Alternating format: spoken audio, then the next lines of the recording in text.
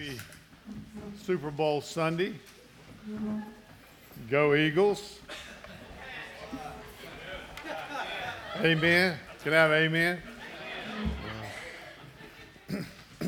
I'll tell you what, though, as big as obviously a football fan I am, in all honesty, what we just did together is better than any Super Bowl. So, amen to that. Well, turn with me to 1 Corinthians chapter 7 this morning as we continue actually our fifth sermon in that one chapter. We have preached the pants off chapter 7. So this is our fifth week in that chapter, and we know that 1 Corinthians chapter 7 is about relationships. That's why we've called this series Greener, Tending Relationships with the End in Mind. And oh my, are we not tempted to peer on the other side of the fence and simply assume from observation that it is better on the other side? That is a lie. I am reminded this week that Satan spends 168 hours a week trying to deceive you and I. That is his full-time job. John 8, Jesus describes him as a liar and the father of all lies. He never stops. And there's no area I think that he tends to do that more in than our significant relationships. The truth is, whether we're single, married, remarried, divorced, or living our lives without our spouse because of their death, we all have these unique challenges and struggles and temptations in whatever relational status we find ourselves in. Yet we can often think that it is better on the other side, that their circumstance somehow is better. So here's what Paul does. He started off, and we sort of push forward to verses 17 through 24, because 17 through 24 was sort of the undergirding foundation of the whole chapter. And Paul speaks of these significant relationships when he speaks of being content. Paul knows that contentment is elusive because sin is pervasive or universal. Paul knows that. So he speaks to it, and he says that you and I, as Christ followers, can actually bloom where we're planted. Remember that? That we can be content in whatever relational status or circumstance we find ourselves in. That God in his word calls us to allow our status in Christ, not our circumstances, to dictate our sense of contentment. That God in his sovereign goodness really is using every circumstance to conform us into the beloved image of his own Son. I went over this yesterday in a devotion Joel and I had together, Philippians 1:6. It is simple, but it is profound. Paul said this, I am sure of this. And I asked Joel, what does that mean? She said, he's sure of it. I said, amen. That's the Greek, right? There's a certainty here. He who began a good work in you, at the moment you trusted Christ, will bring it to completion at the day of Christ Jesus. She asked, we looked at this verse first, and she said, what is that good work? And I turned it over to Romans 8:29, and I said, that you may be conformed to the image of Christ. That's what he's doing in us. Charles Spurgeon put it this way, God is too good to be unkind, and he is too wise to be mistaken. And when we cannot see his hand, meaning in our relational status, we must trust his heart. And how do we see his heart? How do we trust his heart? We stare at the cross. Because his shed blood says, I love you, I am with you, and I want good for you. And I will make you restless until you find your rest in me.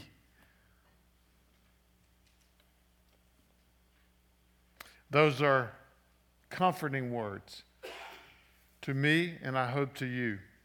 And then after that undergirding foundation of chapter 7 on contentment, Paul digs down into, if you would, the details of our relational statuses.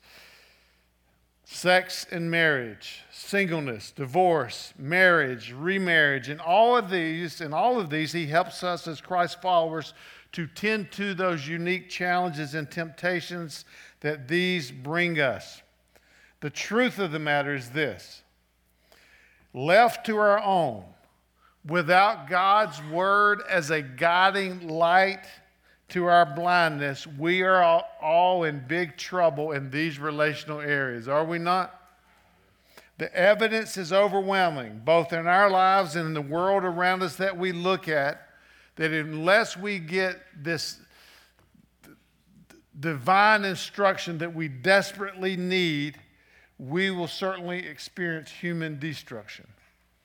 No doubt about that. And so Paul digs down into that. And then lastly, this morning, as we finish this chapter 25 through 31, Paul, in a sense, he's got the undergirding foundation. He gives us the details, and then he puts the roof on, or puts the icing on the cake of this relational cake that he has been baking for us. And the ultimate truth that allows you and I to stay faithful, this is what he does this morning, in whatever relational status we find ourselves in. Matter of fact, it is the crucial truth that allows us to turn our face toward God and walk with him well for a lifetime. That's what we're going to look at this morning. And that's why I've called this the radical wisdom with the end in mind. Not just radical wisdom, but the radical wisdom with the end in mind. Paul says that is this truth, this perspective, this view of the world, that unless we have that, it is difficult to navigate whatever relationship status we are in. When I use the word end in mind, it simply means that you and I, if we know Christ, are a people, yes, a peculiar people. Think about that, a people who believe what they do not see because they know it's true by faith, in which our eternity has been determined if we know Christ. Yes, there's struggles on this side. There's surprises on this side. It's harder than we ever thought, but there's such certainty on the other side. And in that, this certainty has been determined by Christ in his shed blood for us. So, with the end in mind, he gives us these new set of glasses, this new way to view any circumstance. Randy Alcorn puts it this way. He says, if you read history, you will find that the Christians who did most for this present world were those who thought most of the next. There's something about our eternity being determined that changes how we live. And Paul's been addressing that throughout the whole chapter with hints. And now in this passage this morning, he nails it down. I think if Paul might take Randy Alcorn's quote and put it this way: the Christian who walks well in his or her present relational status, whatever it is the one who thinks most of the world to come. And so let's read, if you would, with me, verses 25 through 28. Now concerning the betrothed or the unmarried, I have no command, or the engaged, I have no command from the Lord, but I give my judgment as one who by the Lord's mercy is trustworthy. I think that in view of the present distress, it is good for a person to remain as he is. Are you bound to a wife? Do not seek to be free. Are you free from a wife? Do not seek a wife. But if you do marry, you have not sinned. And if a betrothed woman marries, she has not sinned. Yet those who marry will have worldly troubles, and I would spare you from that. So, Paul starts here in verse 25, and he says, to those who have never been married, Paul says here, I can't quote Jesus on this. This is not something that is recorded coming from Jesus' mouth, but Paul says to us very clearly, I can give you this wisdom, this pastoral wisdom, if you would, because I am trustworthy. The Lord has been merciful to me. He has saved me. He has made me an apostle. You can trust me on this. I am his representative, and I can be trusted, Paul says, to give you wise counsel on this. And then the wise counsel or wisdom begins in verse 26 when he says, remain as you are because of the present distress. In verses 26 and 27, Paul certainly repeats himself of things that he said earlier in the chapter about marriage and about singleness and remarriage and remaining as you are. But we know if we think about the biblical authors and what they do when they write, when they repeat themselves, they're trying to do what? They're trying to make sure we get it. So that's part of it here. But also, Paul gives us a new application, the end in mind that we'll see later. Paul's counsel is that it is good to remain as they are, whether single or married. And the reason for this kind of wise counsel is this word present distress. That's the reason, because of this present distress. Now, that word actually, present distress, is translated violence or tremendous difficulty. It's a word picture of the tensions that exist between the creation and the fallen world we live in. Simply put, present distress means life is broken and hard. And it only takes a few years of realizing that. Read the newspaper one morning. We've all experienced it. It's also used to describe the persecution, in some ways the imminent persecution that was going to come to the Corinthian believers. And we know if anyone understood persecution, understood this present distress and what it does to a person and the extra pressure it puts on someone who lives in this world, it had to be Paul.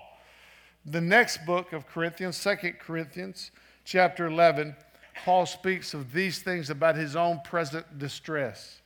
Imprisonments, countless beatings, often left for dead. 5 times he received the 39 lashes of the Roman scourge, the same as Jesus received, but 5 times. 3 times beaten with rods, he writes, stoned. You can imagine him being stoned, thinking back to him commanding others to stone Stephen. Dangers from robbers on his journeys, danger from the Jews, danger from the Gentiles, danger from the cities, he says, from wilderness, from the sea, from false brothers, in toil and hardship, he writes, through many sleepless nights, and hunger and thirst, often without food and cold and exposure to the elements. If anybody can understand what present distress, this word he used to pick here, it is Paul. Imagine having to wake up every day with your life being a threat or being threatened. Every day you could be killed or executed because of your faith in Christ. So here's what Paul knows. He knows the implications to a marriage or kids that lose a parent under persecution. He understands how tragic and horrific that would be. So he says he sees the value of being single. He also sees the value of remaining as you are. If you're a married person, the pressure of this present distress that would be happening to you is more than any human should have to bear. Now add on the top of that all that's happening in persecution, divorce. We know how divorce is for those under no present distress. And so Paul speaks to that here.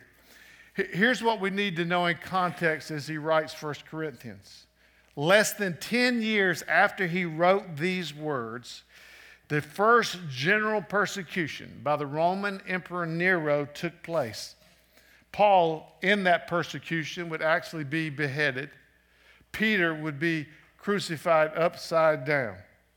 Erastus, who's spoken of the scripture in several places, was the city treasurer of Corinth. He was killed in that persecution as the persecution came down from Rome to the city of Corinth. This persecution lasted over 200 years. Paul speaking to what he senses is boiling and about to boil over in the next few years there in Corinth. Now, you and I live in a place where that kind of violence and persecution hasn't hit us yet. But many of our brothers and sisters around the world live in that every day. More Christians are killed today for their faith than any other time in the history of the world. I read Christianity Today's yearly report, if you would, on Christian persecution this week. And it says that 215 million Christians experience extreme persecution around the world on a weekly basis. So there's something to what Paul is speaking to here. The second thing he says is if you do marry, you will have worldly troubles. Paul again repeats what he said earlier. He says, if you do marry, it's not sinful. Marriage is beautiful. He wrote about it in Ephesians 5. Jesus said it's beautiful, it's glorious, it's God's first institution. But he said, know this, if you do get married, you will have worldly troubles, and I want to spare you of that. What does worldly troubles mean? It's translated troubles of the flesh. When I read that, I thought, Lord, the Bible is true. If you are married, you are acquainted with this kind of trouble. Two sinners living together kind of trouble. Trouble, it gives us this word picture. If you look at the word of being squeezed, to press together, and is used in the context of grapes being crushed to produce juice. Just nod your head with me, right? Two sinners pressed together and you get trouble. I never knew how sinful I really was until we got married. And my wife certainly had no idea because her middle name was Nice. My mama said, you married an angel. And if you ever come to me and say you got marriage problems, I'm going to tell you you're crazy because you married an angel. Now, how does that go, right? But then she gets married. Anger, selfishness, childishness, being petty, hurtful, dishonesty, deception, self-righteousness, thoughtlessness. And here's the deal. It hurts more because of the unique intimacy that you share with one another. You not only have to deal with your sin, but you got to deal with the sin of your spouses.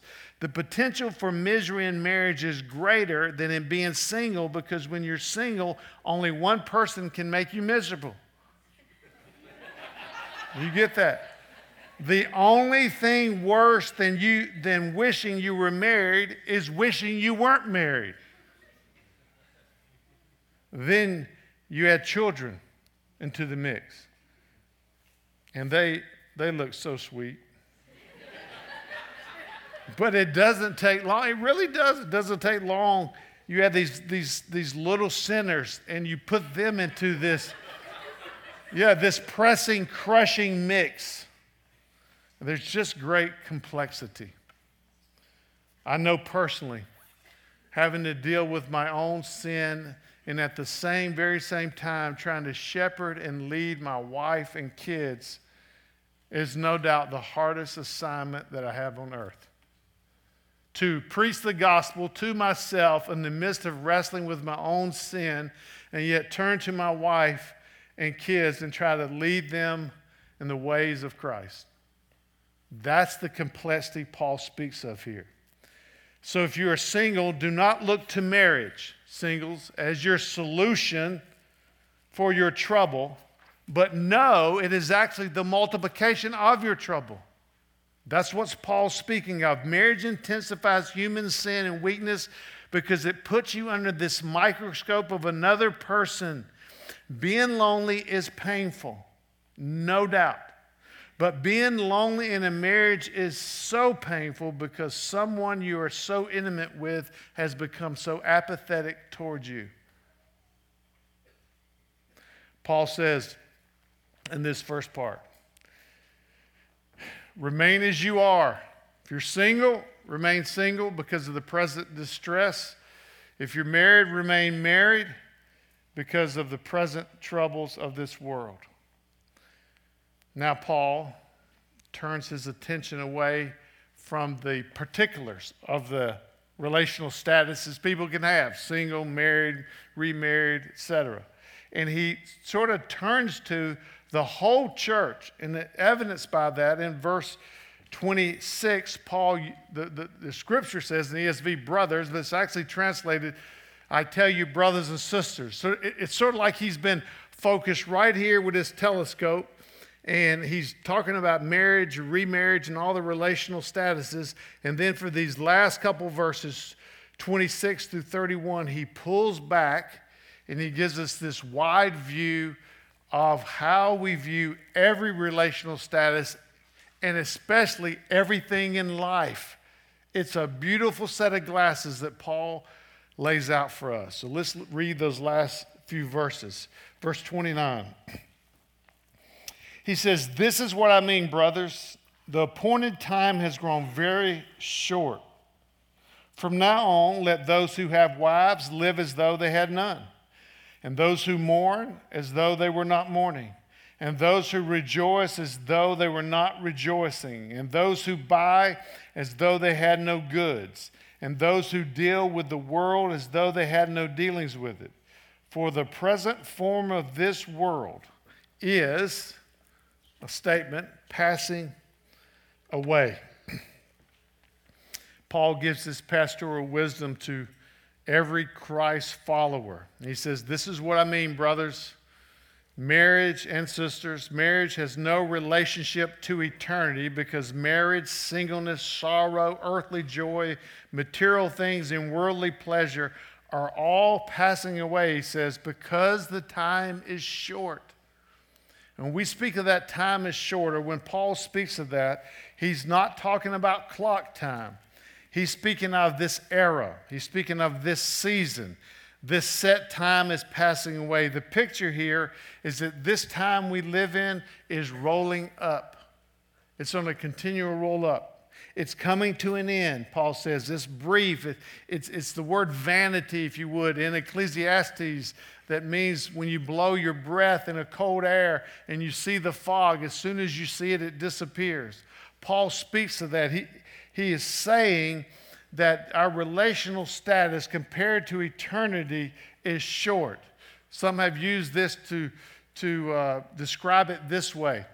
There's a dot of sand or a piece of sand here on a string, and the string goes into infinity. And the dot represents our time here on earth, whether you live 10 years or 90 years. Paul is trying to get us to see that.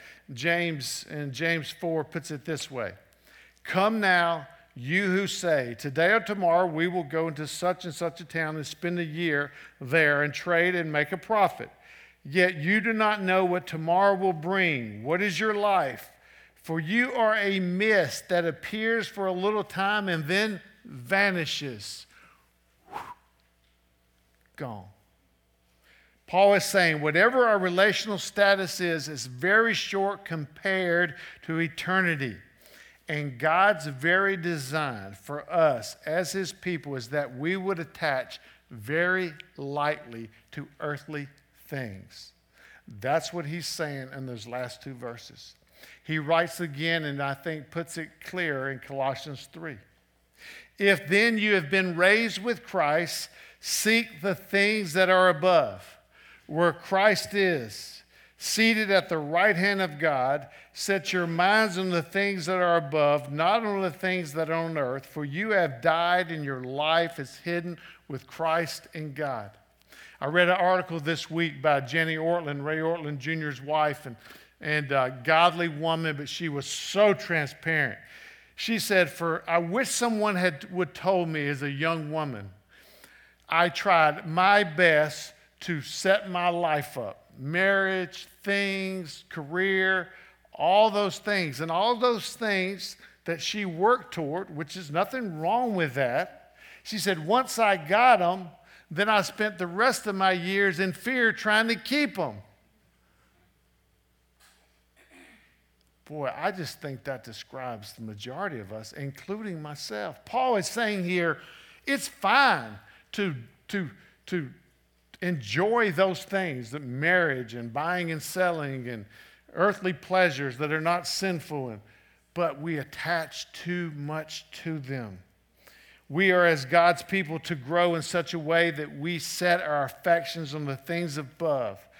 It doesn't mean we're apathetic toward our relationships or life in general, but we must see our relationships in all of life perspective that clearly understands everything in this world belongs to a time that is passing away. And then Paul uses that word. He says, the world as you know it is passing away. The form of this world that you know it is passing away. What exactly does that mean? Paul's saying here, marriage with our spouse will give way to our marriage to Christ, our groom, along with all believers for all time. Mourning and sorrow will cease as God wipes away every tear. Earthly joy will fade and will pale in comparison to eternal joy of heaven. Paul's saying buying and selling will cease, since you and I will inherit everything in the new heaven and new earth. There will be nothing to lack for. Worldly pleasure, in whatever form it takes, will be replaced by the pleasure of a perfect union with God in Christ in the perfect environment of heaven. Paul's saying all these things and more are part of the passing scene.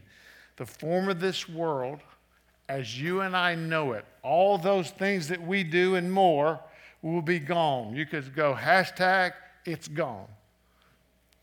Paul is saying don't value human relationships, human emotions, human possessions, human pleasure above what they were intended to be, above their true worth. Meaning, don't let marriage be a distraction from your walk with Christ. Don't let human emotions distract you from Christ. Don't let materialism distract you from Christ. Don't let worldly pleasure distract you from Christ. Even though, in God's goodness, He's given us all those things to enjoy. Our tendency, if you're like me, is to spend an undue amount of time and energy on these things versus a healthy amount of time engaging with our intimacy with Christ. Here's what happens in my life. When I pursue Christ passionately and intentionally, it puts all those earthly things in perspective. And never have I been so miserable as to have those earthly things going well and not pursuing Christ. I remember very specifically back at the time in Cincinnati when Jenna was pregnant with Jess. She was on bed rest for 6 weeks. I was supposed to have a summer assignment directing a project in Colorado, but that got canceled when Jenna went on bed rest. So I'm literally home for the summer. I got 6 weeks. 6 weeks to take care of my wife and not have to work. And who wouldn't want 6 weeks off, right? We had friends, players and their wives from the Cincinnati Bengals and Reds that would come over every day, and the wives would stay with Jenna. And me and some of the husbands, we'd go fishing. We'd go do stuff during the day because I was doing stuff in the morning and night. And I'm just telling you, I didn't pursue Jesus at all. And I was miserable by the time I got to those 6 weeks. Miserable, sitting in a little a raft thing I had. I looked sort of goofy, catching bass and miserable. It was a great lesson for me. The truth of the matter is, the more Christ-like I am, the better it is for Jenna and my kids to live with me. That's what Paul's saying there. Relationships and everything else become what they ought to be when our devotion to Christ is strong. Concentrate on Christ and your destined eternity with Him, and the passing things will be as fulfilling as God intended them to be. We as Christians are not to abandon the world. We are to simply not let the world dictate our existence in it. None of the things on this list are to determine our life, because Paul is calling for a radical new stance toward the world that is affirmed on the saving event of Christ, who marked us for himself for eternity. So we will engage all these things in life, but we do so with the end in mind. And Paul says that end in mind will help you to persevere and be faithful and to turn your face to God, so that at the end, when it comes, quickly, the words, "Well done, my good and faithful servant," are the most glorious words they are compared to any kind of relational circumstance you have been in.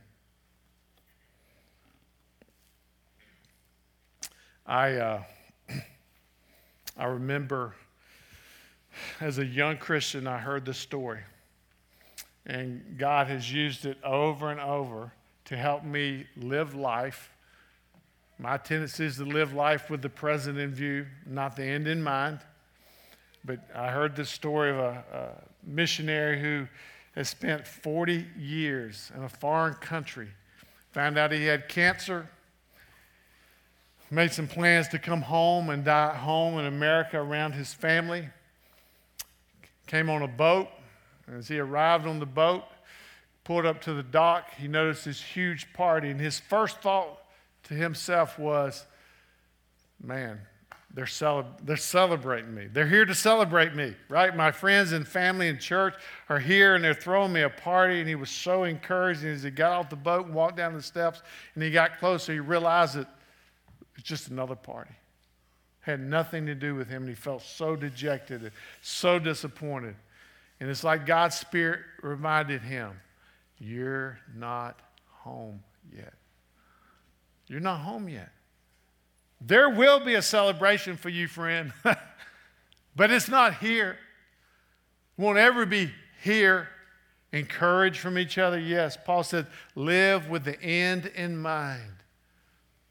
I love how Randy Alcorn put it. He said, nothing is more often misdiagnosed than our homesickness in heaven. We think that what we want is sex, drugs, alcohol, a new job, a raise, a doctorate, a spouse, a large screen television, a new car, a cabin in the woods, a condo in Hawaii, a marriage, whatever it is. What we really want is the person we were made for, Jesus, and the place we were made for, heaven. Nothing less can satisfy. We need to understand that to live with the end in mind. And so take a minute this morning and just ask yourself some honest questions, as I've had to ask myself this week as well. Am I living with the end in mind? That's what ultimately matters. And when I do, if you're married, you become a better spouse. You become a better worker. You become a better father. If you're single, you become a better worker, a better servant, a better minister. Whatever you're doing, that is what makes the difference. Take a minute to ask yourself that question. Am I living with the end in mind?